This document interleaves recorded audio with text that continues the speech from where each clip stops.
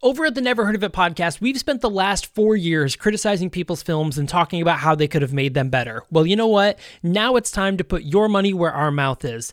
That's right. The Never Heard of It podcast and Night Shift Radio are making a movie. We are making a brand new sci-fi thriller called Somnium. Somnium is the tale of a brand new app, something kind of like TikTok, where people are able to watch others' dreams, everyone's dreams, anonymously across the world.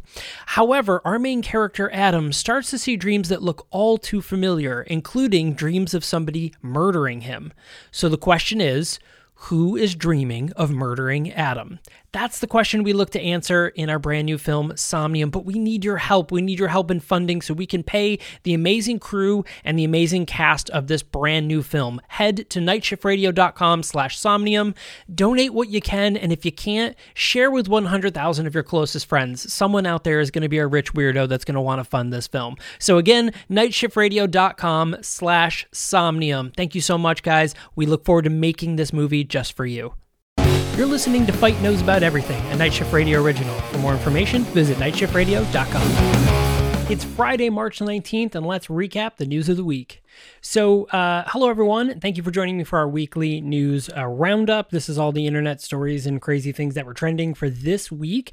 So first off, I want to thank everyone for watching. If you're on YouTube, go ahead and don't forget to like, comment, and subscribe, and hit that little notification bell. That way you get notified whenever I launch new videos, which is every Monday, Wednesday, and Friday. But don't forget, on our channel, we also have the Never Heard of It podcast, which every Thursday and Sunday launches brand new episodes. Sunday being the full-length version of our podcast reviews on indie films, and Thursday being the trailers for said episodes, so you know what to expect on Sunday when the new episode drops. So thanks a lot for joining me on that. And of course, if you are listening on your podcast platform of choice, don't forget to hit subscribe. And of course, if you're on Apple Podcasts, leave us a rating and review. I would super appreciate it. But let's get into the news. So Teen Vogue is trending, not because of the hard-hitting news or commentary. Seriously, do you remember in 2016 all of the crazy stories that were coming out of Teen Vogue? It was amazing. But instead, due to a recent hire, Alexi McCammond was planned to start as editor-in-chief of Teen Vogue this past week, but after past tweets from when she was a teenager resurfaced, she immediately resigned a day before starting. Crazy. The tweets, many of them often use derogatory remarks towards Asians and Asian appearance, as well as some homophobic slurs. McCammond was previously a prominent political reporter for Axios and a correspondent on MSNBC, and NBC. Obviously, these tweets were very ill-timed. They're always ill-timed, but the announcement of this and the resurfacing of these tweets came in light of the recent shooting that happened just recently, where a guy basically went and killed 8 Asian women, claiming that, he was a sex addict and he couldn't take it. But then the police, basically were like, oh, he was having a bad day. Is an absolutely insane story. That's not what I'm going to go into and make a joke about, because I don't think that this one is one that results in joking. So, we're going to go back to Alexi McCammond. So Alexi McCammond, she did in fact resign.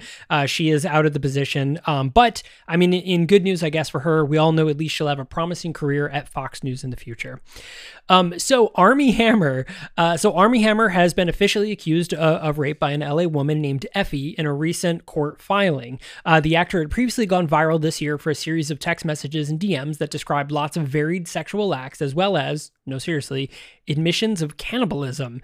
See my previous episode on this. I go into a lot more detail on everything that happened before this official announcement. So Hammer's lawyers, however, have denied the allegation and submitted texts from Hammer to Effie that show he repeatedly denied her.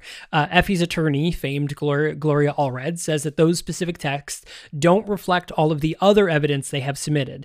I can't believe the guy who always plays the creepy, control-oriented, power-hungry, good-looking psychopath could possibly be a rapist cannibal.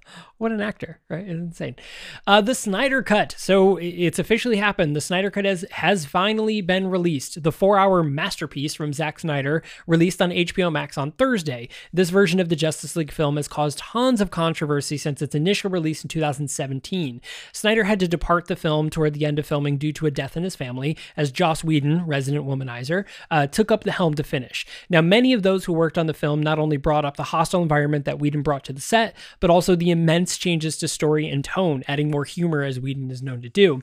Snyder has gone on record claiming he has not watched Whedon's version, and after a huge social media push by fans, got the green light from Warner Brothers to do reshoots and re-edits of his film. The original film cost $300 million and was mostly panned by critics, earning only $93 million opening weekend, but ended up grossing $627 million worldwide, making back its money. The Snyder version is said to have had an additional budget of $70 million, which includes several reshoots, including a scene from the Jared Leto Joker. Now, I think this is great that social media went in and backed this reshoot. That additional $70 million to make an already panned film is well spent here, instead of, I don't know, funding a bunch of minority filmmakers, right? Or giving raises to PAs.